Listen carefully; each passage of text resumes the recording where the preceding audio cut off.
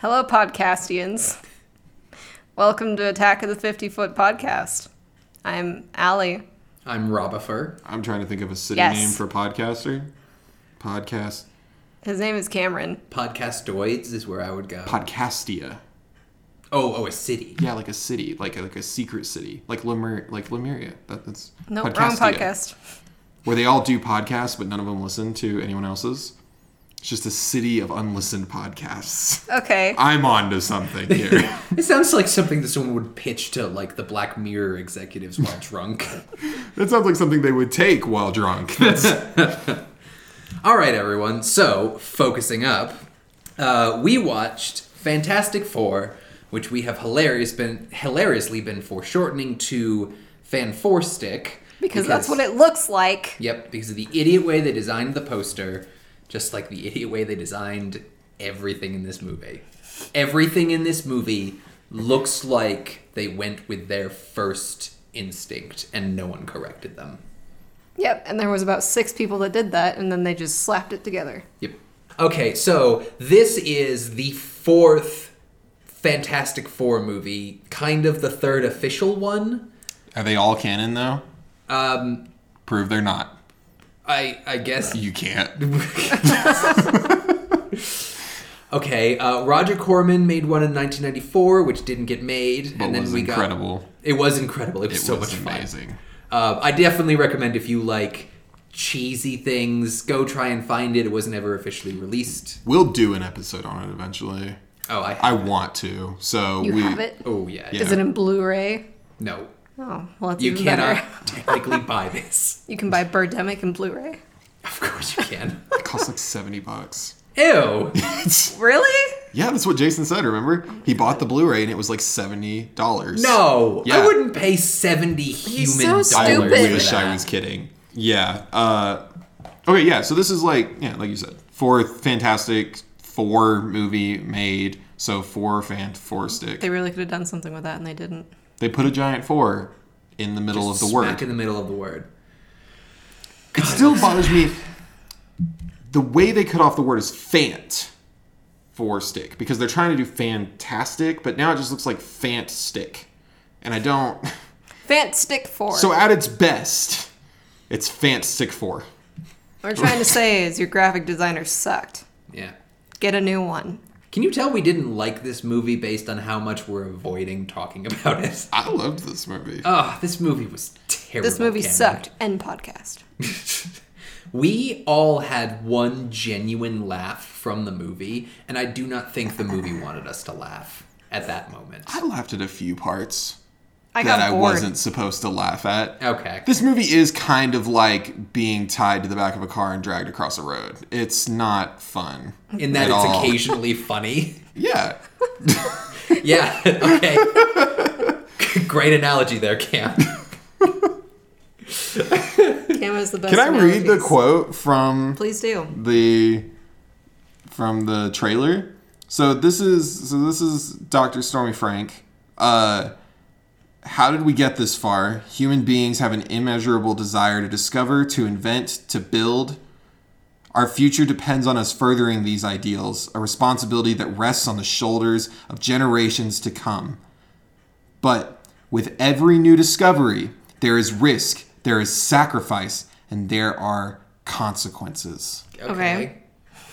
That doesn't give any information. It doesn't set a tone. That's not even what No happens one in the movie. sacrifices anything. No. That's what they put in the trailer. So, And am I to guess from your, like, hilarious garbling of the name that it's Benjamin Franklin who said that? it's Dr. Franklin Storm.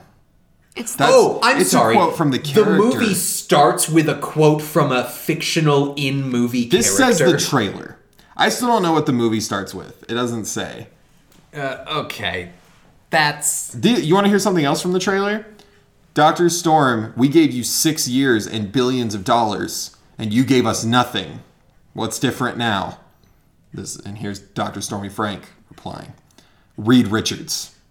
He knows answers to questions we didn't even know to ask. And we found him at a high school science fair. Yes. All right. For real, though, we should get into what this movie is. So it is a collection tried. of superheroes based on a comic book of the same of similar name, and because it's Fantastic Four. It's not Fanforstic. It's not Fanforstic.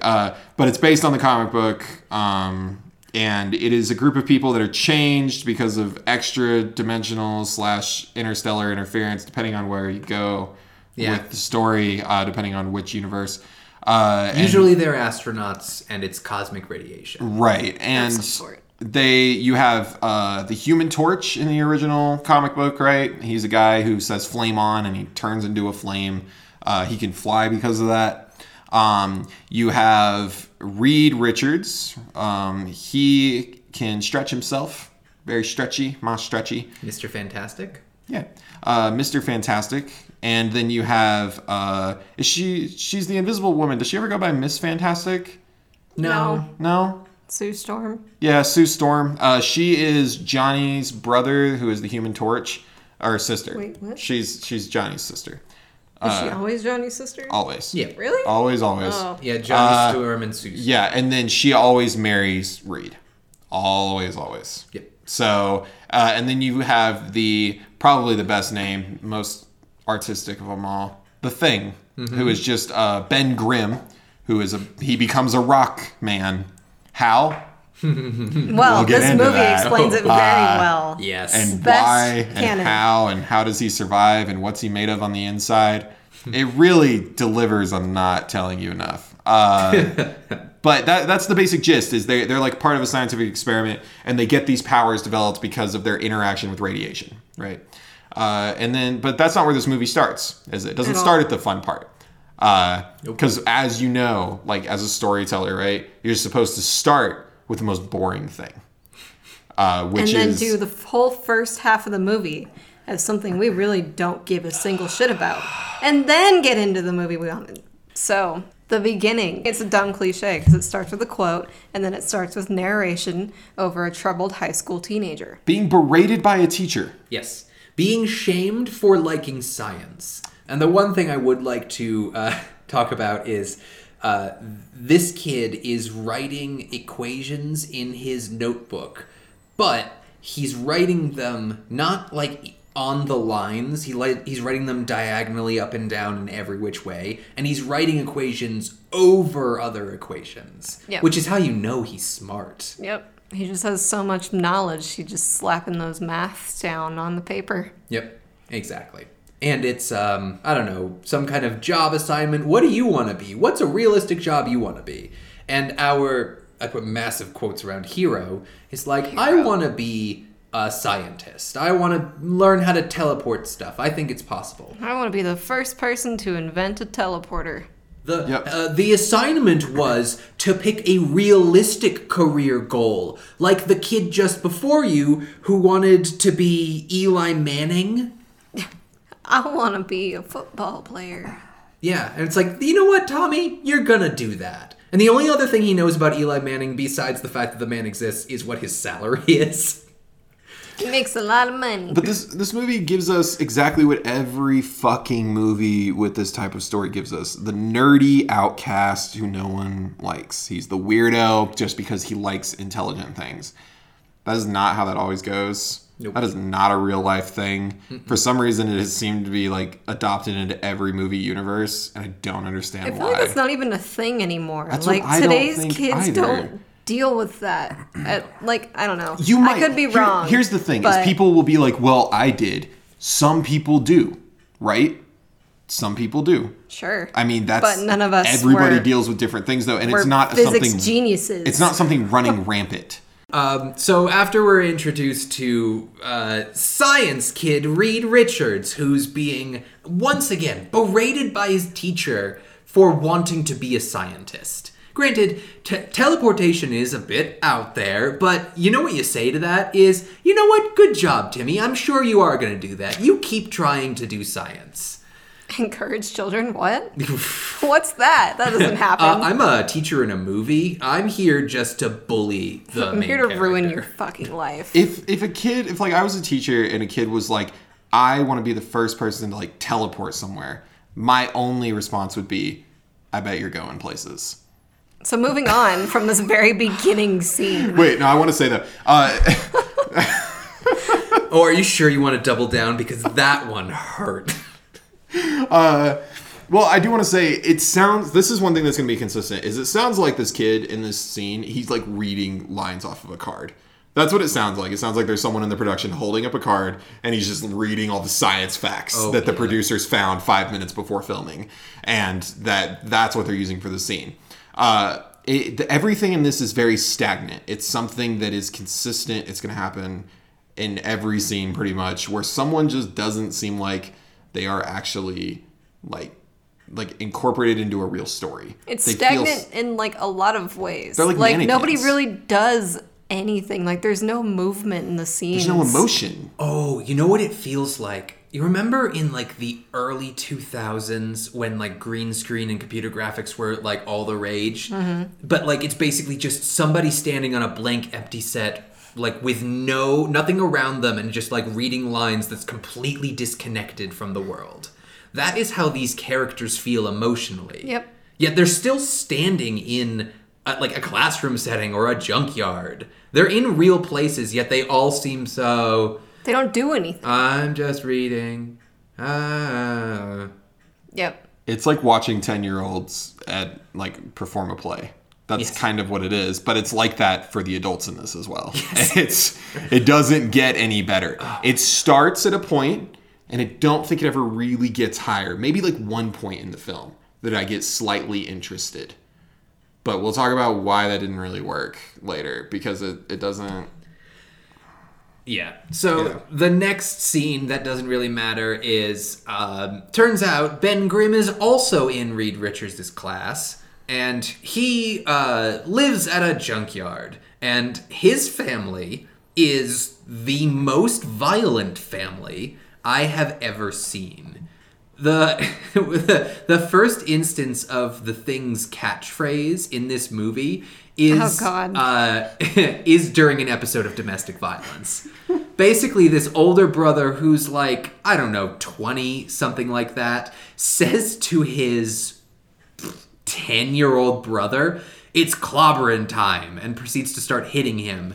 And then enter the mother, who proceeds to start hitting the older brother. I know. It's a really poor representation of, like, honestly, anything family Look life. at how broken his life is. It's oh no, so maybe hard. these two like people who are being ridiculously bullied by everyone around them are going to bond. And so they do. See, here's the thing, though. This is why I'm not allowed to write these films. Because, like, the first moment... Because we're about to see Reed Richards meet Ben Grimm, right? Mm-hmm. Is, like, the first moment Reed meets him, he'd be like, how has your night been? He'd be like, it's Ben Grimm. Really? Did you just think of that and you had to stop our conversation just to fucking say that? How do you cope with this? I mean, you guys are on 2 podcasts together. I only get this occasionally. You're damn right. I just want to say these thoughts run around in my head all day and I don't tell people. Moving You don't tell on. people. Not always. Moving on. What do we have? We have a mouse running around in the junkyard that Ben Grimm's family owns, right? Which is Reed Richards. He's the mouse. He's just literally scurrying around in the darkness. Your analogies are getting worse and worse. I think it's the alcohol. Stop drinking. He's had approximately half a can. Go eat a piece of pizza. Okay. All right, so moving on.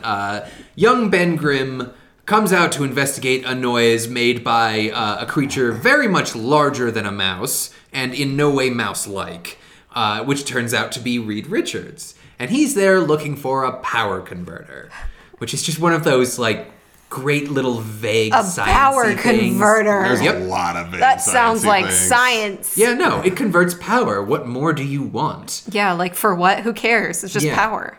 And Ben Grimm's like, you know what? I think I'm gonna help you. And they find one like miles away, yeah, right? And then they drag it back. And like, what did we say it looked like? Oh no, it 100% is a transformer on a power lot, like on a telephone pole. Yeah. I would like to take this moment to quote one of our characters, though. One of our genius scientists. Because you guys are saying, well, they're using simple science terms, right?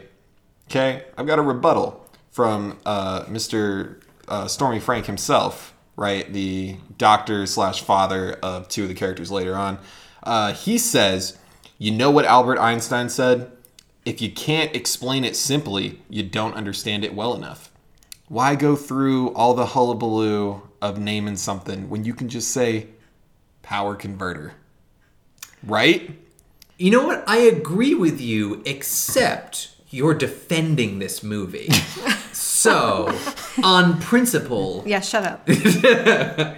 I'm just saying they wrote that into the movie. So anyway, they wheel this power line Are they transformer. even wheeling it, or are they just like somehow ridiculously strong and dragging this shit across? It's the probably city? hollow. It's not a real Well, I thing. mean, like in this world.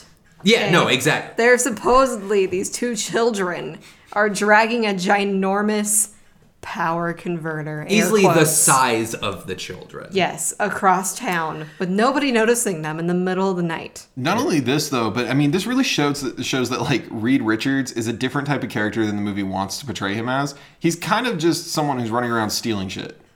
I mean, like, that's all he's doing. He obviously has to be. But what is he stealing shit for? It's his own little teleporter. That he built in a garage that I can't really tell if his parents know about or not. Did they know it was there? Yeah, they seem to like begrudgingly allow this. Was it in a garage or it was in like a back shed, right? The I felt like it difference was is the garage. important. Can I just say that this is kind of, though, I think this part is realistic to the point that the parents don't know what's going on. There is a real life situation where this happened, where a young boy built a small nuclear reactor in his parents' shed. Yeah. That actually happened. He almost killed a lot of people. He is doused in radiation, and like his parents didn't know. So Reed doing this and not being caught, that actually kind of makes sense. I will say that. I know I'm defending the movie, but that part makes sense. What doesn't make sense is that one of his power sources is a stack of Nintendo 64s. Yep. Yeah. That's And a what lot he's of other using random to run the garbage. math. That I can only assume he stole He's running the math. from many smaller children. Yeah. Since we know he steals. Right. And also, okay, let's like try and think about this. Assuming the movie is actually set when it came out, which was 2015, this has to have been like 10 years earlier. So 2005. Where did he get that many N64s? Was it Right. from the same junkyard? Do people just throw away their N64s? I don't think they would. I call bullshit on that logic. I still own my Nintendo 64. Yeah? So I don't think that would happen. It either goes to a Goodwill or it stays in a box. So in your we got it basement. at a Goodwill. Just a lot of dedication. I still am willing to bet he stole it. Maybe he found a pile of them at a Goodwill and just was like, yep, this is going to do the math. Can I just say, we don't see him ever earn anything in this movie, like, legally. He steals everything. Even later down the line, we'll get into some scenes where he's, like, hiding or whatever, and he's still stealing shit. Yep. So he's just kind of a kleptomaniac. Yes. Yeah. He's stealing stuff even when he doesn't need to. Yeah, exactly. So they're in this garage. Yeah. So he introduces Grimm to teleportation device, and this is the first time that he's gonna like successfully power it up, if I remember right. Yeah. Yeah, and he puts like a little matchbox car on the platform that's got like these two like Taurus horns like right over it. Yeah. One little thing that I liked is they actually bothered to like wrap the little horns in like spools of copper wire, which is just like, you know what? I appreciate that. A little Yeah. production touch. That seems science-y. Yeah. No, that's fair. Sciencey. Science-y. The last syllable is very important. So, So they- he turns it on, the car vanishes, and in its place is a pile of red dust, but also all of the lights turn off in America? Question mark? The area? He shuts That off a seems lot fair. of lights, and people get upset about it. And Yes. his parents are like, Reed! And they get all mad, and it's like a sitcom. Yeah, exactly. And It's then- almost Beethoven! And then that's it, right? And then we jump to high school. Yep. Yeah. We jump to, and I put, oh my God, I wish our listeners could see me as I do this. I put the biggest quotes around high school. Miles Teller, who is excellent in movies such as Whiplash, is a high school senior. Barf. No. Yeah, and it cuts quickly to this high school senior scene. Very strange. Like, I mean, it's very much like teleporter, knocks out neighborhood, suddenly high schoolers. And then all of a sudden, these two are like lifelong friends, and they've been working on this forever, even though the other kid, Grimes? Grim. Grim. I don't know why I thought Grimes. Because It he's has, tough like- on dirt. They like make it very clear that he has no knowledge, right? Yep. And I don't know, understand how he helped at all. They don't even seem like they're friends. No, like not Miles really. Teller is basically being, I'm not going to call him his name. Reed Richards is basically saying like, oh, Ben, can you turn on the thing? Can Yeah. you put the car in He's its like place? his grunt. Yes, exactly. Treating him like, oh no, you're the underling here. I mean, we're both aware that I'm the smart one. But and then you the- live in a junkyard. But it's always like, I couldn't have done this without you, and other cheesy bullshit lines like that. yeah, when we don't see any of that, nor do we care. So this is like one of the best parts that we mentioned at the beginning. They're at this high school science fair. High school science fair. Shit where you put like vinegar and baking soda in a clay volcano and go, ooh, science. And you get an A, okay? This kid apparently built a mini teleporter and brings it. These two kids. But it's just the one kid, it's just Reed. Okay. And they fire it up or whatever. He comedically takes a stupid airplane from somebody and sends it over, right? Mm-hmm. And then these big name scientists show up randomly at a fucking high school science fair. Yep. Because apparently this is where they go to look for new talent. See, that's And never it's properly not clear explained. whether Nah. they knew about these two kids already and came to get them, or if they were just there looking This is for something they smart do. kids. Yep. Oh, we don't have any real work to be doing today, No, so let's just see if anybody's got a brain that we could use for space travel. yep. And they're like, "Oh my God! By coincidence, you're working on the same thing we're working on, except we haven't been able to get anything back, and he's gotten back like some dirt." But the thing is, too, is that they had also gotten back dirt. No, but this is my favorite thing, speaking of that, is the kid actually, both groups here, both parties say, you can send things there, but nothing ever comes back. They say that, but there is dirt. Oh yes, but dirt does come. Dirt always Yeah. comes back, whether it's with the object or not, because that time they did finally bring the little toy plane back, right? Yes. But they also brought the dirt that's on it back. That is matter. Dirt is matter. Yeah. And it came back. We weren't Therefore, able to bring anything back, They did it. but you did. But you they brought... say that they didn't. And like Kate Mara, Sue Storm, we haven't said that yet. It's the Storm family is there. Daddy Storm. Dr. Frankie Storm, Stormy Frank. Yep. We've got Kate Mara, which is good old Susie Storm. Yep. Good old Kate blank piece of wood Mara. Wig wearing. Mara. And then we don't meet Michael B. Jordan until later. But he's in this. He is. He He is is. in this. Yeah. I still just... There's a lot of things about this scene that don't make any sense. Everything. Nothing that Why? they say adds up. Why are any of them there? anyone is there adds up. And it leads into something that doesn't make sense. They go to the Baxter Building, which is canon. That is where the Fantastic Four work out of. It's kind of like their science headquarters. But they're not the Fantastic Four yet. No, they're not. Oh, God. They're not until the end of the movie. The literal fucking last second. And when we get there, I will puke. What? Collectively. Yeah. So the Baxter Building is their like science headquarters where everything... But they make it seem like it's also a dorm of a college. Yeah. So there's a confusing moment. What we're talking about here is there's a very confusing moment where after we're introduced to the Baxter Building, we see Grimm flies there with Reed. I'm not sure why, because then Grimm just kind of fucks off to nowhere. I don't. They like go to a he hotel. literally goes back. Right, yeah, and then Grimm just goes back to the junkyard. Yeah. He doesn't go anywhere else. He's like worthless in this. Yeah, because Ben is his manservant, basically. Right. Yeah. Like, I'm not going to carry these bags. Do you know how much science I know? But so they're sitting here, and then there's this awkward scene that we go into where Reed is in a library, right?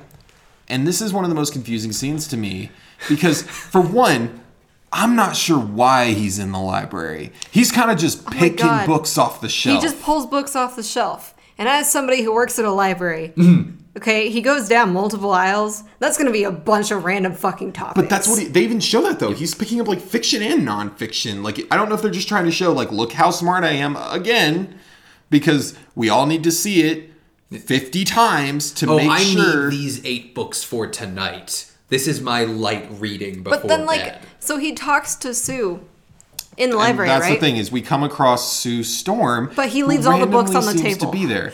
He does indeed. He doesn't even take them with him. He just But- pulls all the books off the shelf. But let's not skip the weirdest part because that's at the end. I'm just saying he leaves them there. Yeah, but the weirdest part is the fact that we don't understand if this library is a part of the Baxter building, because it doesn't look like it. It looks like it's part of a college dorm. Or if they just happen to show up at the same time in this library. Yeah. And they just happen to come across each other in this weird interaction. Right. They go to the same school, but also work together at the Baxter building? But they don't do go they to the work same together school. yet? That's the thing, though, is she's like a scientist at the Baxter building. Oh, so That's the she's the oldest? In theory, that's what this film makes it look like. It seemed like, I guess. And she's not in the high school. She's not in high school. You know, That's this the reminds thing. me of? This reminds me of Spider-Verse. You know, when Gwen shows up randomly. And I was like, oh, I'm also a spider person. What? No, they explain that. in Well, I know, but I'm Spider-Verse. just saying it reminds me of that part where she's just like there and he's the weirdo and, you know. I wouldn't- do get what you're saying, but I don't want to denigrate I Spider-Verse. No, I no, will no. not. I will I'm not saying even it's good. compare. I won't even compare. I've seen that movie 4 times. It's amazing. Oh, yeah, it's so good. You know what, guys? Turn off the podcast and just go watch Into the Spider-Verse. Don't do that. Wait Just till leave it we're on. done. But so they meet in this library. They have a conversation where it looks like neither one is talking to the other, which happens a lot in this as well. You have a lot of lines in this film where I don't think they were talking to anyone. I think they did a lot of single shots and there was no one on the other side of the camera. And then they just kind of threw that together as best they could. Yes, and I think that might be from, and we'll get into this later when we talk about the plagued production of this movie. But this movie had a lot of reshoots, like 40% or something ridiculously high. So a lot of these could be just, we couldn't get the actors back. That's fair, and so like it seems like they're putting together like a Frankenstein's monster production here, but after they have this weird conversation that seems to not matter, it doesn't seem to go anywhere. She has this really weird quote in here where she talks about like I remember like we were talking about it when she said it because we were like that's gonna come back. That's a plant for like a payoff later, right? It's something about like here it is. She says, music is just a series of altered patterns. The musician creates the pattern and makes us anticipate a resolution, then holds back, makes you wait for it. There's patterns in everything and everyone. This seems, it's a monologue moment where we're focused on her, and it seems like after this library scene, that is going to come back at the end as an important piece of life. Doesn't. No. It's never it never mentioned. fucking matters again. The type of thing it's talking about doesn't matter. It doesn't exist. It's not important. Patterns don't become It was important. probably in the original cut. Yes. Most likely. That is somewhere out there. One of the movies that this movie is a collection of several. One of the pieces. movies ends with patterns. That's what we gotta do. And then somebody runs over to her keyboard and slams their fingers against it. I'm in. Yeah. So, but he leaves the library. He leaves his stack of books. Maybe he read them already. I don't know. He's just that so smart. The readiest of Richards. But Okay, that one was good. But where do we move on from there? So next we get introduced to Victor Von Doom. Who is doing something, a trope that I hate in movies. So the smart guy, the guy who's so smart, other people can't even work with him, he's so smart. He's doing 13 things at once. Ugh. He's like playing a first-person shooter, coding on 3 different screens. He's got like a Google Glass eye thing on, and like watching daytime television. He's doing so many things at once to show us he's so smart. So smart. Everything with his brain. And that's an important thing, though. He's not controlling shit with his hands. His hands are like behind his head for half the scene. He's like just resting back. He's not controlling any of it, but he has like this stupid little setup on his head.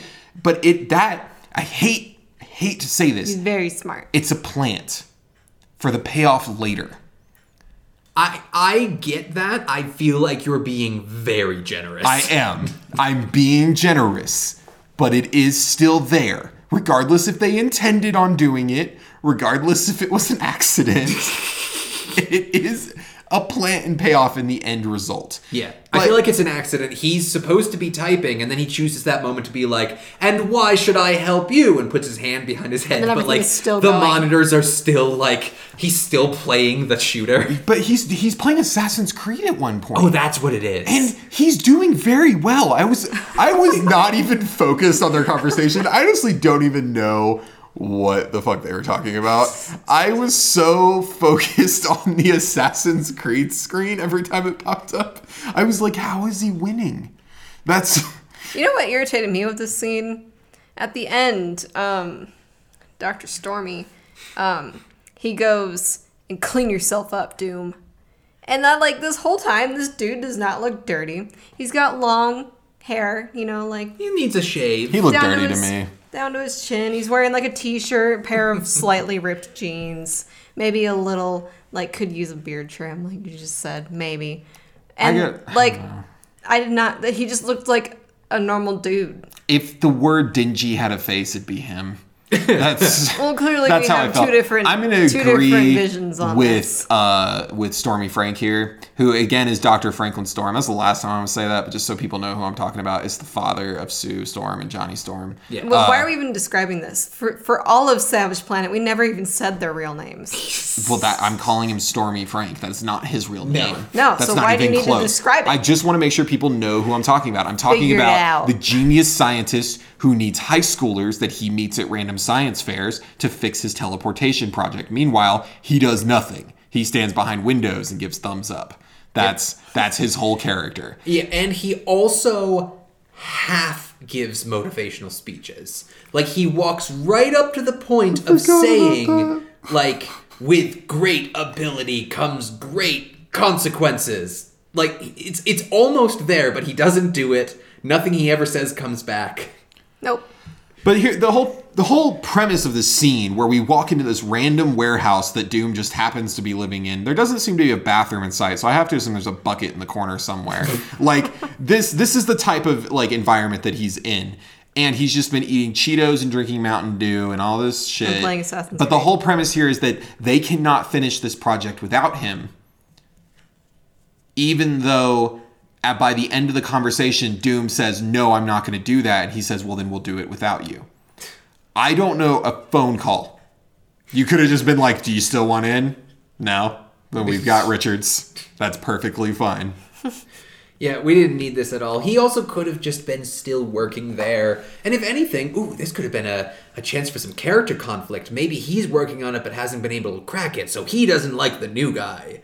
Well, he is handed a drawing of Reed Richards' idea of a teleportation device, and he says it looks like a child drew it, and that's where the Albert Einstein line comes in that I read earlier. That's when the doctor says that because they're taking the simplistic design because the producers do not know how to draw something like that, so they're just they just drew a circle with some squares, and they were like, just throw in that line. Yes. And it'll make us look better. I would also like to point out, not to brag, I'm in engineering school right now, studying orbital mechanics. You cannot... The concept of oh, you don't understand it if you can't explain it simply. That's complete stupid. and utter nonsense. That's not true. Explain it simply. You can't. It's like...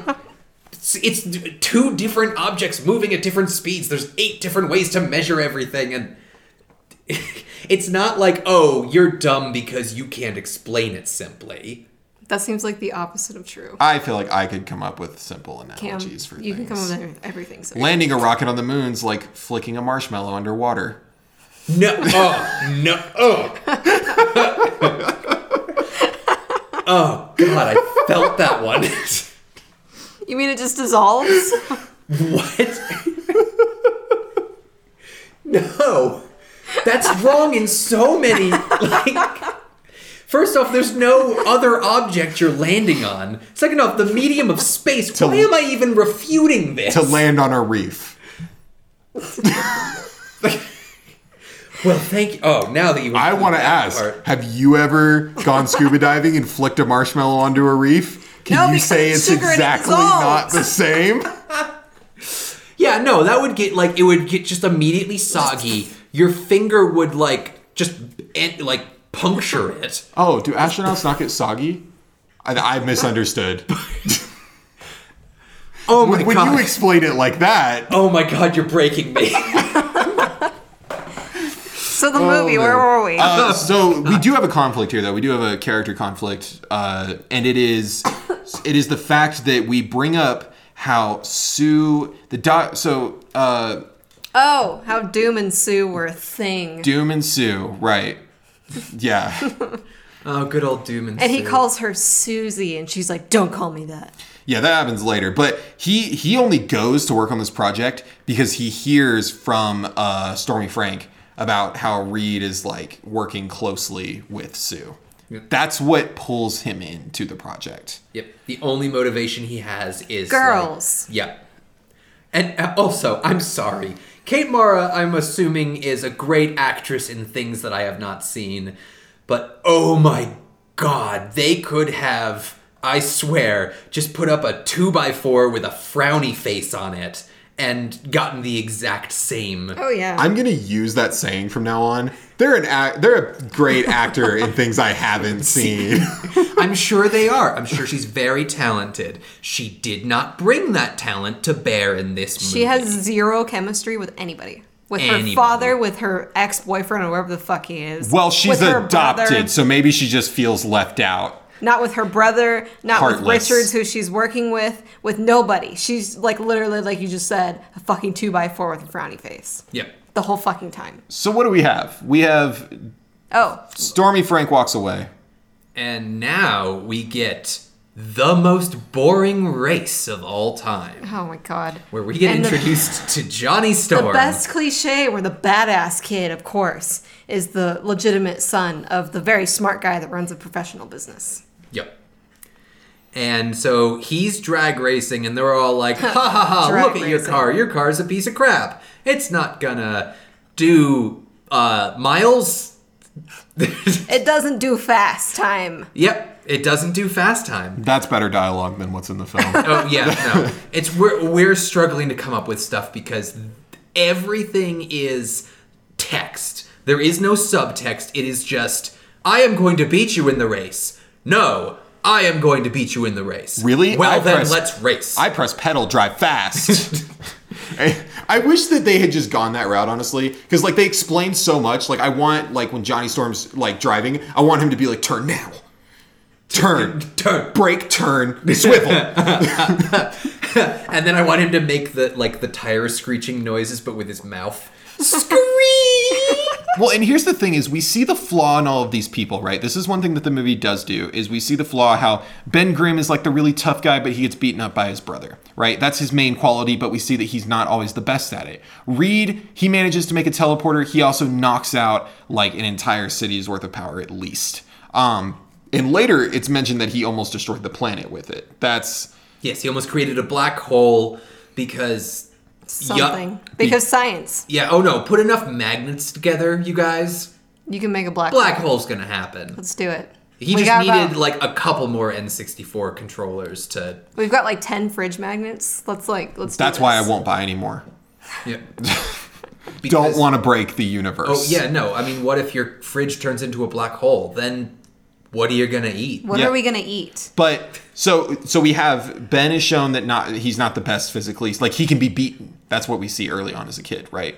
Reed is shown as having flaws. He doesn't think things completely through. He just kind of jumps into things and watches as they explode around him. Yep.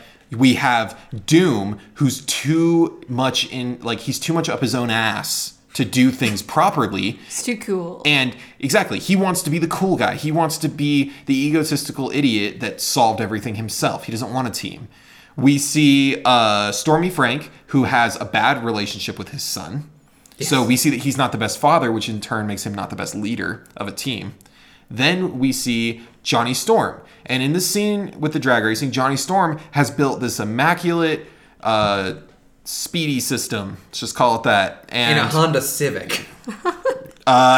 It's Speedy Honda Civic. But speedy Honda Civic, and we see that it works, but then it breaks, proving that he's kind of one of those people, he's too much up his own ass, and he's too focused on himself to sometimes take help from others and fix things properly, which is where he comes in later, and he becomes more like an assistant to Reed. So we see their flaws, and this movie does that intentionally. It does show their flaws. Maybe originally. But what happens to good old Michael B. Jordan here? His car spontaneously catches fire, and he crashes in a very, very boring way. Very boring.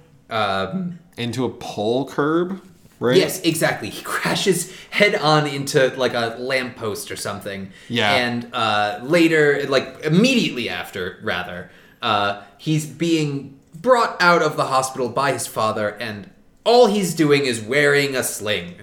He's Yep. fine. I don't really get how you would have injured your arm in that. I don't even think he was really wearing it on the correct arm either, because he would have crashed to the left because of where he was sitting in the car. And if I remember right, he was wearing it on his right arm. Yeah. I don't know what he did to his right arm. He's also wearing it for approximately 1 minute of movie time. What I want to imagine is And that then it's gone. that after he crashed, he stepped out of the car, slipped on a banana, and fell on his arm. Oh, unrelated injury. But I will say, now, there is something that I love about that driving scene. It's really just a little Mario flower that's hanging from the mirror. Because he gets the fire powers. Come on, guys. Flame on. You know what? Yes. Shout out to whatever intern was working with the production designers that day who was like, Who snuck into the car and was just like, Hanging around the mirror is one of those, if you've ever played the old like Mario games, like it's one of those like flower power things where he gets like the fire, like bouncy ball powers, and it's just hanging off the mirror. I loved it because it would have been good in a real movie. That's Yes. If there had been other things like that, this is like the only instance of that. Like Ben Grimm doesn't have like rocks hanging from his bag or anything. no, what his brother says, it's clobbering time. it's clobbering time. Can't say it. It's clobbering time. All right. All right, Now so we've all practiced after Batman. the most boring race ever, Dr. Scientist, what are we calling him? Frankie Storms? Stormy Frank. Stormy Frank, there we go. Either or. Stormy Frankles. Stormy Frankles. I like it. He's Stormy Frankles. Okay, Stormy Frankles now. It's like, you know what, son? I'm tired of you messing around. And you know what you're going to do is you're going to come also work on this super secret project. We can't do it without you. We also can't do it without any of the other people, I guess. I don't know. So, Pep talk. yeah, begrudgingly, Michael B. Jordan agrees and shows up just so that Victor Von Doom can have, like, almost a racist moment. Like, oh, just so close. He's a neo-Nazi. Yeah. They don't he say totally he is. is, but they are implying. The original director, Trank, who is still named the director on it, but we'll talk about this later. He was definitely implying in some of these scenes that this dude is a neo-Nazi. He's an yeah. incel. That's what he is. Yes, absolutely. This guy, like, is on the Red Pill subreddit Absolutely. As he's doing 7 other things at once. With his mind. With his mind. Including beating Assassin's Creed and performing perfect counters. I was watching the footage. Okay? Some of Now the that best is some counters. neo-Nazi shit. But yeah, so we go. So this is where, like, you want to talk about that drag racing scene being like the fastest, slowest thing ever. This scene. So once we have our team together, they start building the teleporter from the ground up, basically. Whereas I want to tell everyone, this is not. So if you haven't seen the movie, and I recommend that you do not watch it. It is not just 4 people in a room building something with Stormy Frankles. It's a watching lot. from the behind. There are like 50 at least at a time building this thing, and they don't get any credit. Nope. And they don't get any powers later either. Maybe. We don't see it at least. But I like to think like one guy got merged with the wall panel, but he just can't leave it, and just no one knows he's there. Yeah. It's just like Han Solo, but like eternally. Oh, God. Someone pulls off the paneling to like redo the interior one day, and he's just there. And he's just like, kill me. Somehow I don't need to eat anymore. Well- I'm just immortal. Do any of them?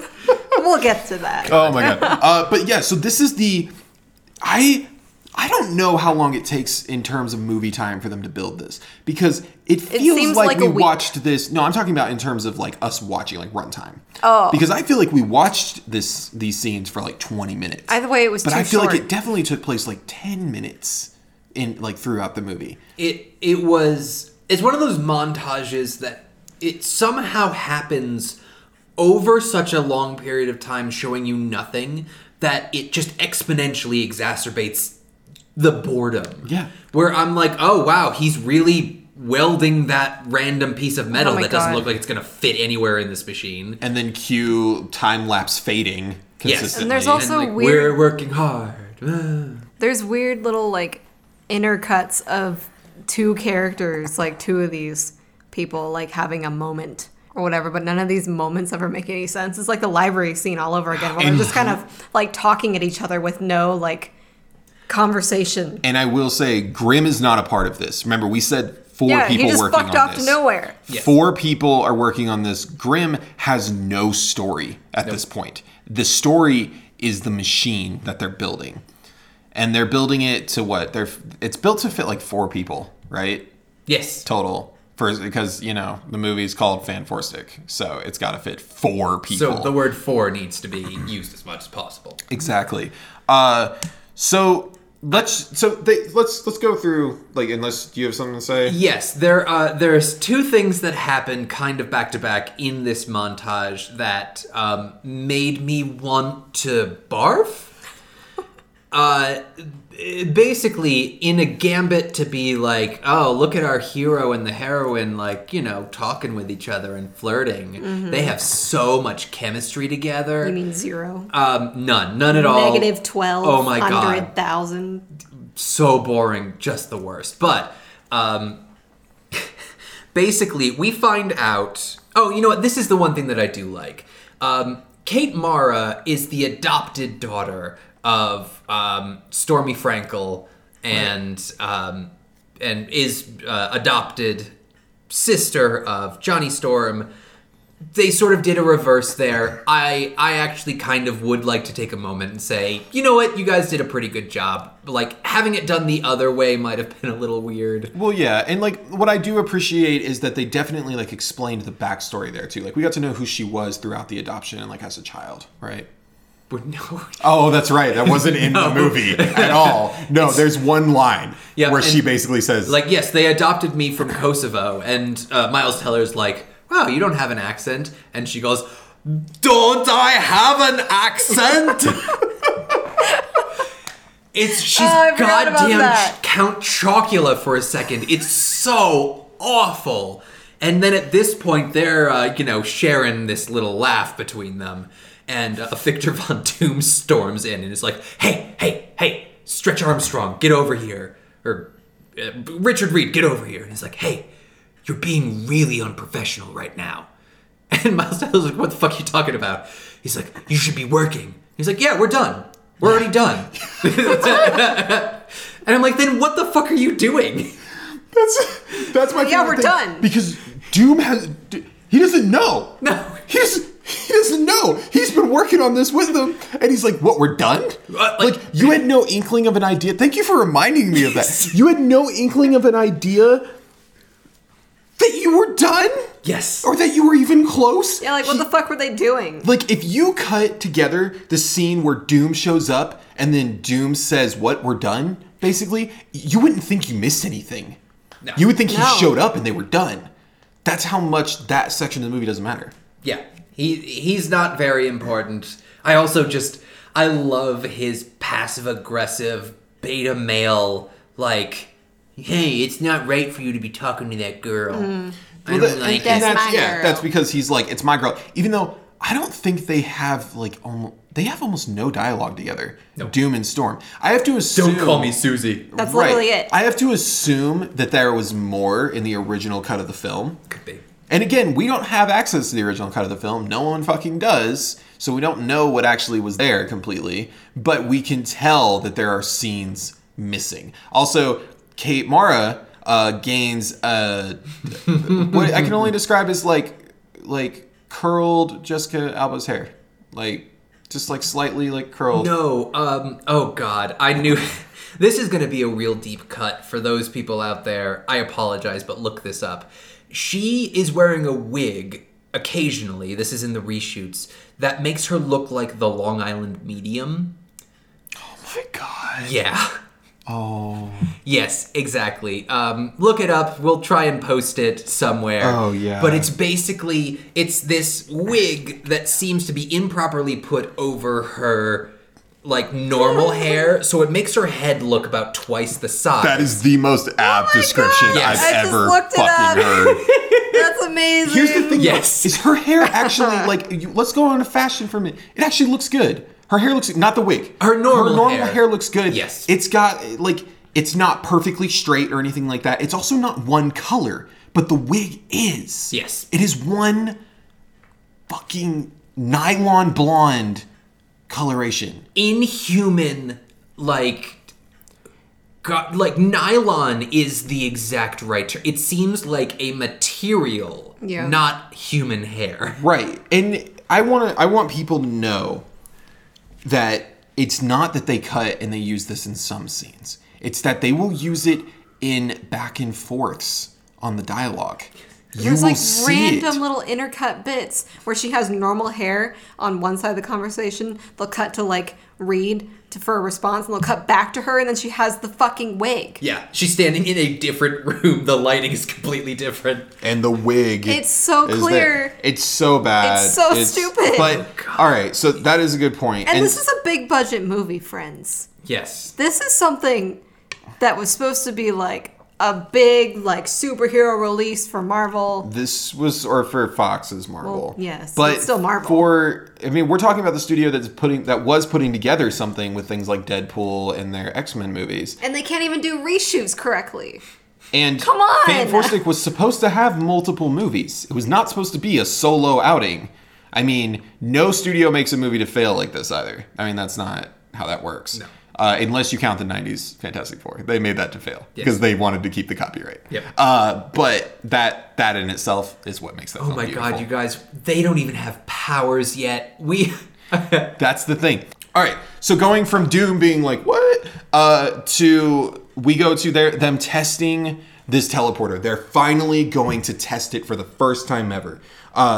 And they set it up. They put a monkey in there, right? One monkey One singular monkey in a thing that has 4 chairs.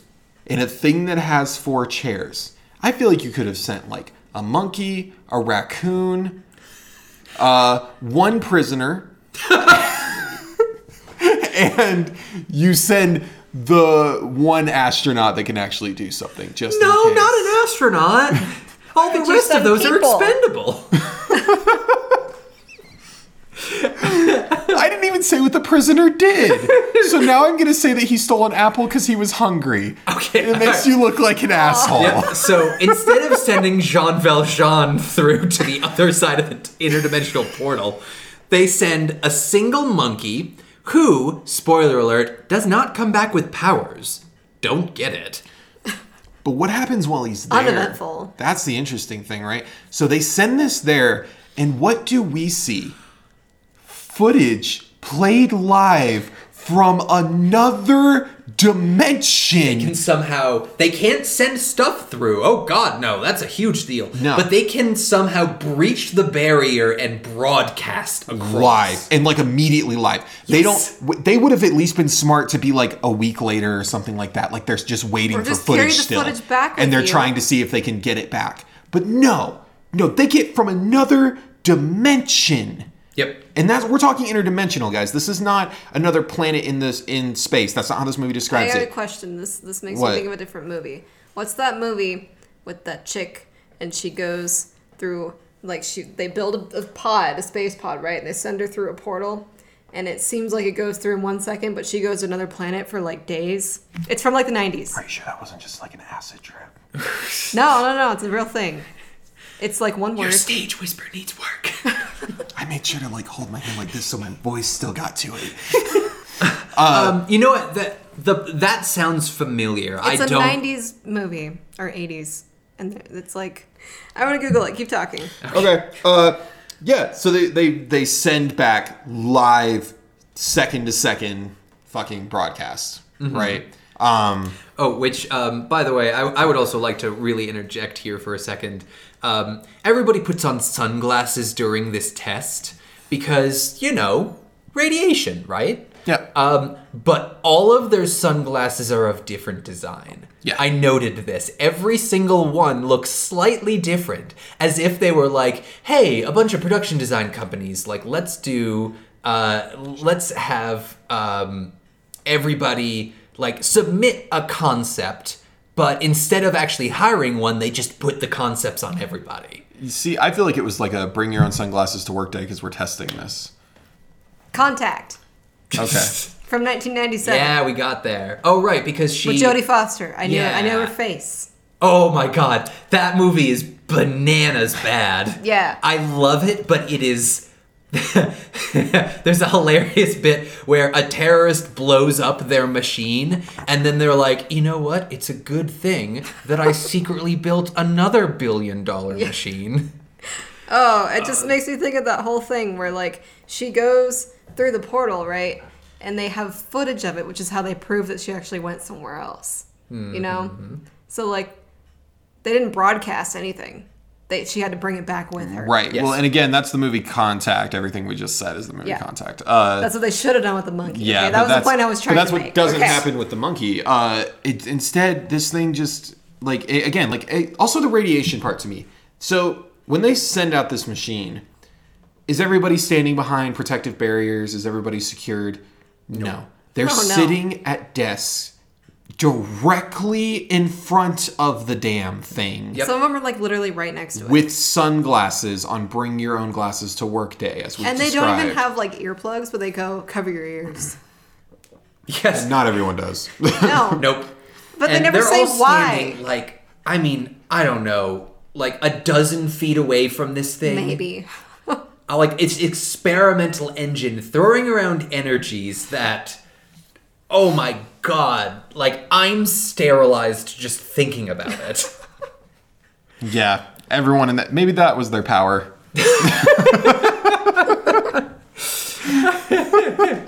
Yeah, you guys can stretch and turn invisible. I just can't have kids anymore. Superpower. Oh god. Okay, so they successfully get the monkey back, and they're like, "Hey, bankroll guy, who? Oh, I should have looked his name up. He's in a bunch of Coen Brothers stuff. Got a little rat face. Yeah, he's got a little rat face. He's Buster Scruggs in the Ballad of Buster Scruggs. He's in The Incredible Hulk. He plays a scientist who gets some Hulk juice dripped on his head, and his head Yes. turns big. Yep. That, and you never see him again. It's What? That's canon in the regular Marvel universe, though. What the fuck? yes, it is. It's the Edward Norton. There we go. Edward Norton. I was gonna say Edward Banner. I had combined it. Yeah, he did such a good job. I combined the two. Okay. Well, that little side trip aside, he shows up and is like, "Great, good job.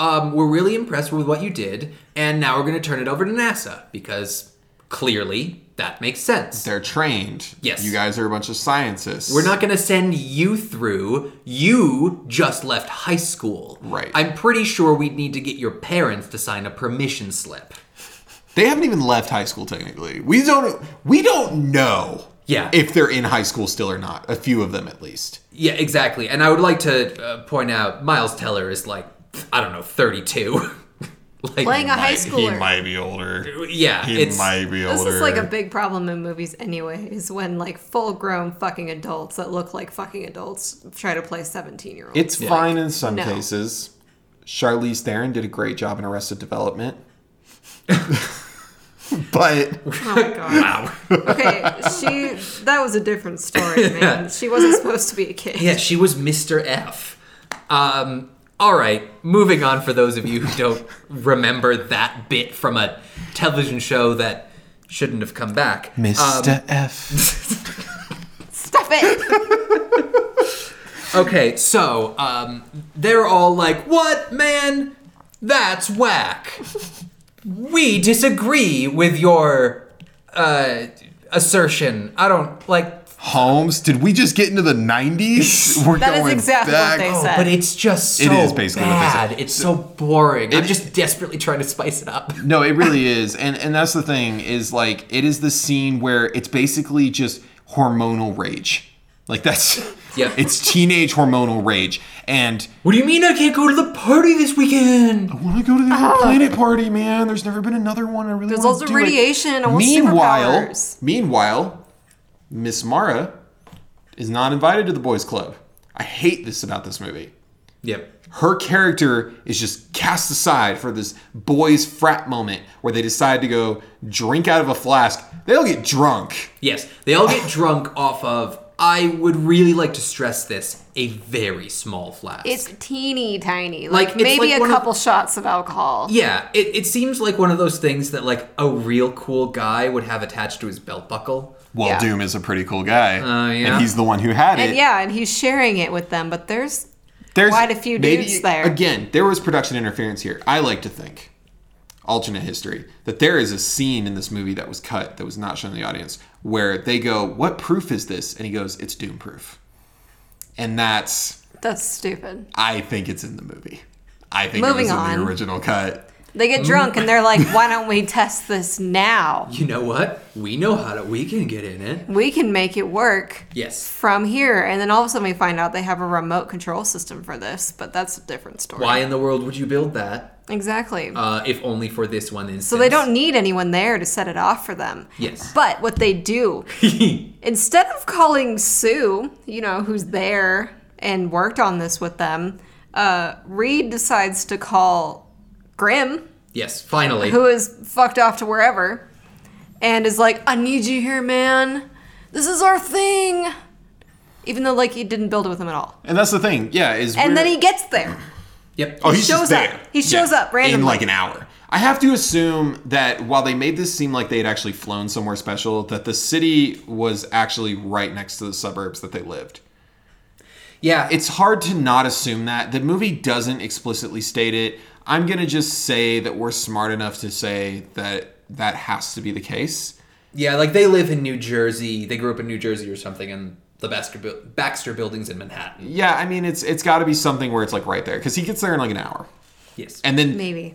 But thank God that they have suits built when they weren't going to send anyone out. Yes. That fits them perfectly. Oh, yeah. Yeah, well, I mean, obviously. For 'cause 4 full-grown men. it's one size fits all, even though they're all different heights, and all the suits are too. But yeah, they all get together, bro moment, and of course Ben is the muscle, so that's why he's going to go too. I'm still confused about the Ben thing. What I want to know is why wasn't he just incorporated?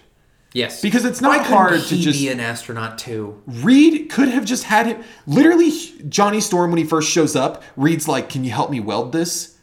I feel like Ben could have Growing been up on a welder. junkyard, Yes. I'm sure he knows how to fix cars. He There's probably no help you way weld he a piece doesn't of know metal. how to weld. Yeah. Come on. I'm sure when his mother killed his brother by too much violence, he welded the coffin shut. I'm sure he's done it before. God. Alternate history. Yeah, no. They could have made him something with, oh, you're really into mechanical engineering. I'm into the theoretical physics side of it. But no, we needed to make sure that everybody knows that Ben is dumb and Reed is the only smart one. But he's also not tough. I don't see why they didn't, like... I mean, they meet when they're, like, little kids, right? And he supposedly gets Grimm into science. So, like, why doesn't he learn anything over the 10-plus years? Nope. You would think, like, as a child, that young especially, be like, wow, science is cool. I'm going to start learning about this stuff and hang out with my friend who knows science and learn it. But for some fucking reason, he doesn't. Because It's Learning Time is not nearly as cool as a catchphrase. It really isn't. I do want to say, though, I want to compare something here. And I want to watch these movies eventually and talk about them on this podcast. It's like a special two-parter, do the Fantastic Four and Rise of the Silver Surfer. I would love to do that. But what was it? Michael Chiklis, right? Yeah. Who plays the original Thing. Or not the original, but like in the, the 2000s version. The most popular. Yeah, the most popular one. The bright orange styrofoam one. He looks like muscle. He looks like he's someone who would be Reed's muscle, someone who would be Reed's bodyguard. He's also not an idiot in that movie. Yeah. He is an intelligent human being. He's a actually a scientist. scientist. Yeah. He is a scientist. He's just a different type of scientist, which makes sense. And this, also strong. This kid is very thin. He doesn't look like the muscle for anything. He pouts the entire film. Yes. The only time he smiles is when he gets the text from Reed. Yeah. I think there's an unrequited love thing going on here. Oh, yeah. The producers might have cut that. That's also what I'm wondering. Is if there's like something going on there. Right. Like a little something. Yeah, well. Yeah, but... Love is blind. But yeah, so they get in and they're going to remote activate this. And when they remote activate it, what do we have happen? So they go through to the other side and they're like, whoa. And they get out. Yep. And walk around. And get they got out a of the tubes. flag. But our invisible woman, who's not yet invisible, but she is to them, plant payoff. Come on. They kick her out. She becomes invisible to them. She feels left out. Oh, don't make shit up. I'm not. That's in the movie. It's chronological. No, it literally kinda happens works. like that. She's behind the invisible ceiling. I get it. I think there are things here where they did things by accident. It's hard to assume that everything was done by an accident, though. I think they have to have had some things be correct. But I think some of that has to be like intentionally done, right? Yeah. I have to say that. And I don't know which parts are. I don't know if that part is. I don't know if like all of their mistakes that they've made earlier in the film are the plants. I don't know what they're doing intentionally. Maybe they aren't doing any of it. But she feels left out. She gets a notification that the machine has taken off. She's the only one who gets a notification that the machine just went out. There are hundreds of people working on this. Not least of which her father, the head of the project. Right. And the government, who now owns it, they don't get notified. Just her. No one notices And except it's all up to for her. Sue Storm to save their manly butts. Oh, I'm that's- always cleaning up after you boys. Now, they get to the planet. And this planet, it's just gorgeous rock and green goo. Yep. Very similar to Savage Planet, but Savage Planet had trees. Yes. But This is only rocks. They get out and are like, wow, look at that over there. There's even more like green glowy stuff. Hey, you know what? Let's like Go walk away. down. And, like rappel down a cliff face. Yep. And they brought climbing tools. You brought Somewhere? climbing tools. They also didn't know where this thing was going to land. Here's another thing: is they don't get to coordinate where this thing lands because they don't know what the terrain of the planet looks like. They happen to land just a few feet back from a cliff. Yep. I would have liked the movie better if they had landed on the edge. On of the cliff edge and like had to like lost everybody everything. was running to one Yes, side. Oh, and that would have been a neat little set It would have piece. been better. It would have just been more She interesting. couldn't at run to least. one side because they were in pods. But then when you send And it, then Doom could have fallen off instead of the other bullshit that happened. but here's the thing: is if you do that, then when the machine falls, it breaks a little bit. That explains why when it comes back, we have chaos because it's not completely working properly anymore. But So anyway, Yes. what actually happens, which is not as exciting. No. They rappel down the cliff and are basically get down to the bottom, walk a little ways further because that seems smart. And they this glowing come green to shit. like I can not describe it as anything besides like green lava, I guess. Yeah. I think one of them tries to touch it, like just that goddamn idiot. Because they're science. Yeah, Yes. my note says, "Oh, let's touch goop." Yes, exactly. So And they're like, oh no, wait, somehow it's agitated. Oh boy, we gotta run away. So they start running away, and the green lava sort of like keeps breaking the ground behind them. And this was one of the parts that just made me throw up my hands in agony for the logic, is they get back to the climbing gear, they start climbing up the rock face, and at the same speed, the green lava just continues up the rock face. Yep. I can understand, like, oh, there's a basin of the green lava and, like, the crust is breaking or whatever, but it's like it goes inside the cliff and just starts breaking the cliff face? What the hell is going on? It's a foreign planet. I think I know why. It's a foreign planet. Don't owe me. I think I know why. Here's the Explain. thing. Goop no explode when goop not touched. Goop explode when goop touched. Goop living bacteria. Oh, Conglomerate of living yeah. bacteria. When it's touched, it's agitated. So when it's agitated, it's like this huge colony that is spread over a planet. That's what that was It's supposed not to be? accidentally attacking. I thought about this for a while because it seems, I know a lot of movies do that, like coincidence. It's that plane flies below the frame, flies back up, right? Like survives type of like cliche. But the movie does it differently. I noticed it does it in a way where it's everything that the goop is doing is very intentional. Very intentional. and I think later somebody does say, like, it saved me, or... They talk about it a little bit, and I've got some quotes like I'll read off later from it that kind of do talk about that. And it did take me a while to like kind of think about that. And whether or not that's correct, again, I don't know. But there has to be something in this movie that they did intentionally. Because otherwise, I don't can't know just- what's real. only be accidents. It can't only be accidents. Okay, so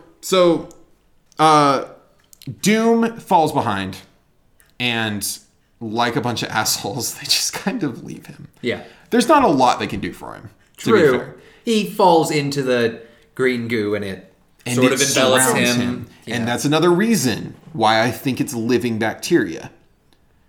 I think because they even say earlier in the film, we didn't talk about this because it doesn't seem like an important line until you talk about this scene. They say that that this planet will give them the answers to the origin of Earth.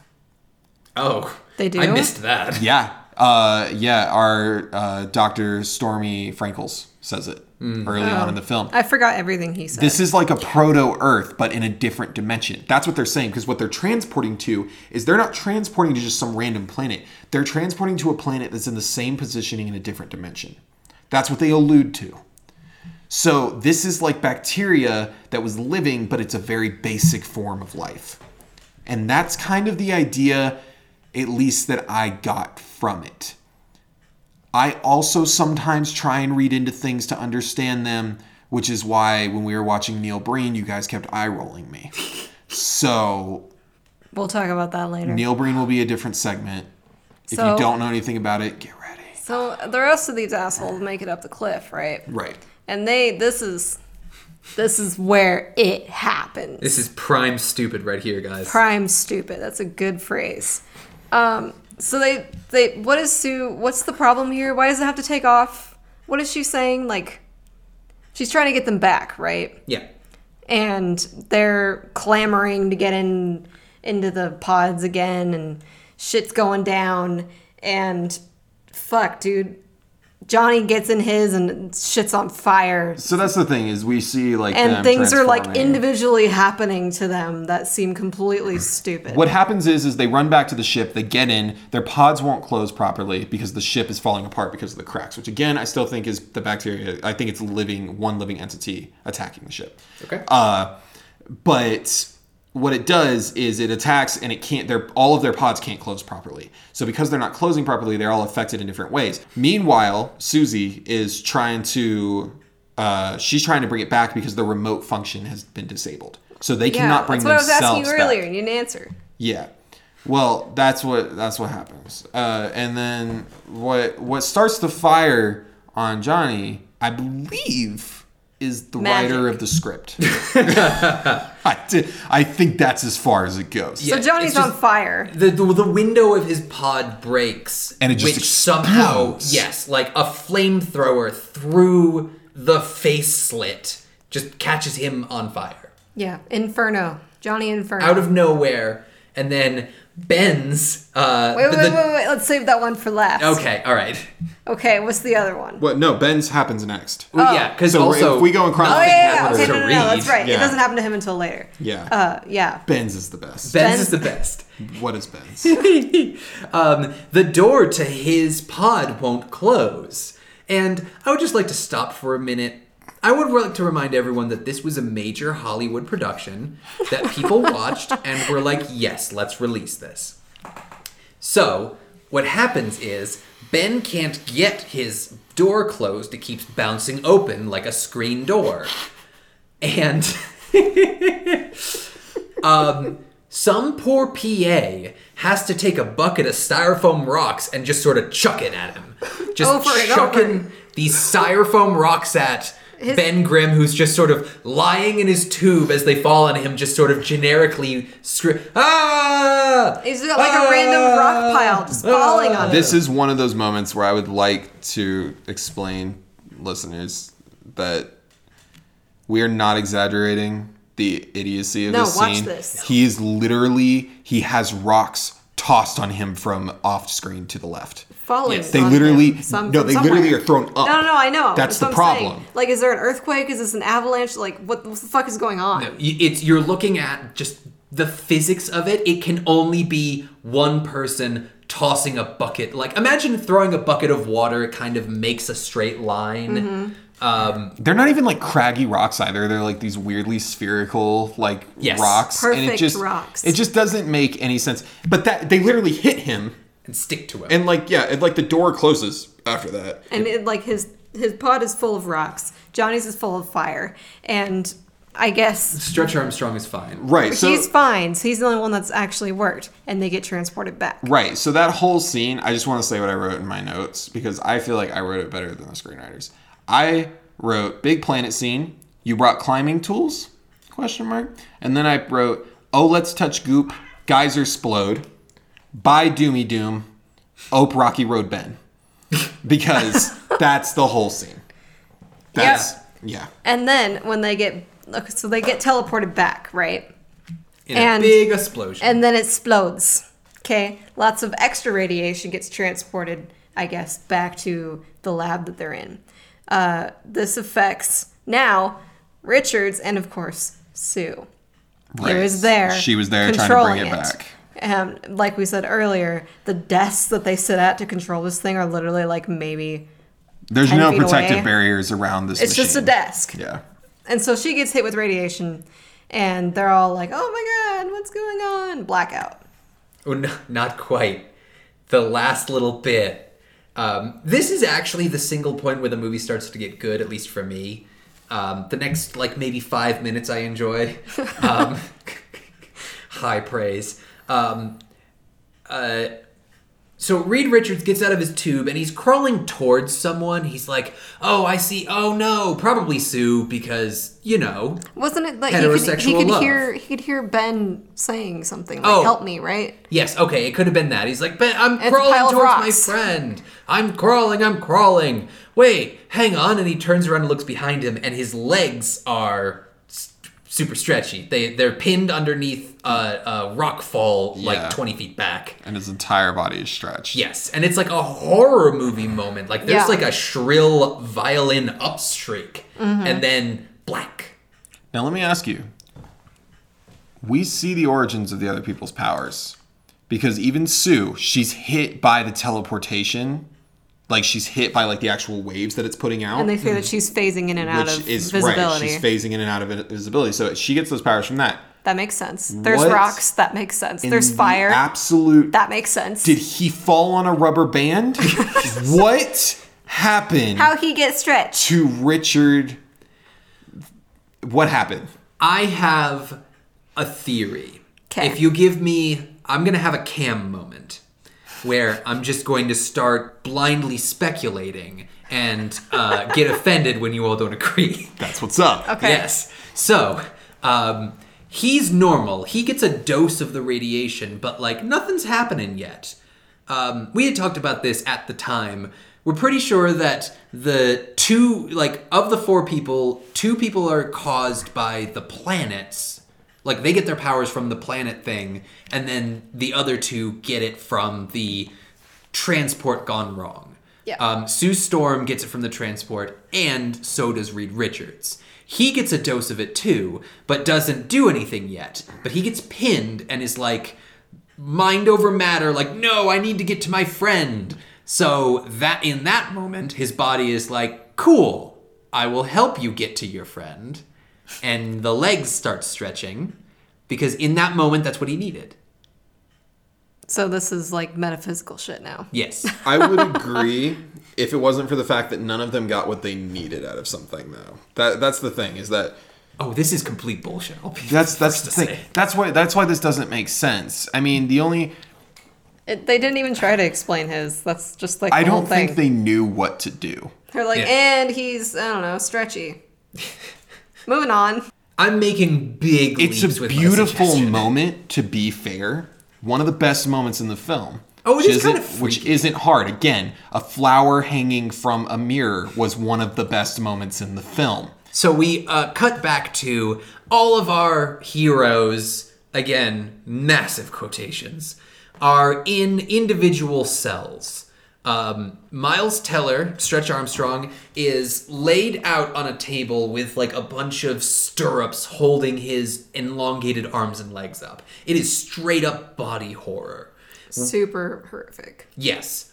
We see Johnny Storm, who is on fire and seemingly in pain. Seemingly feeling on fire.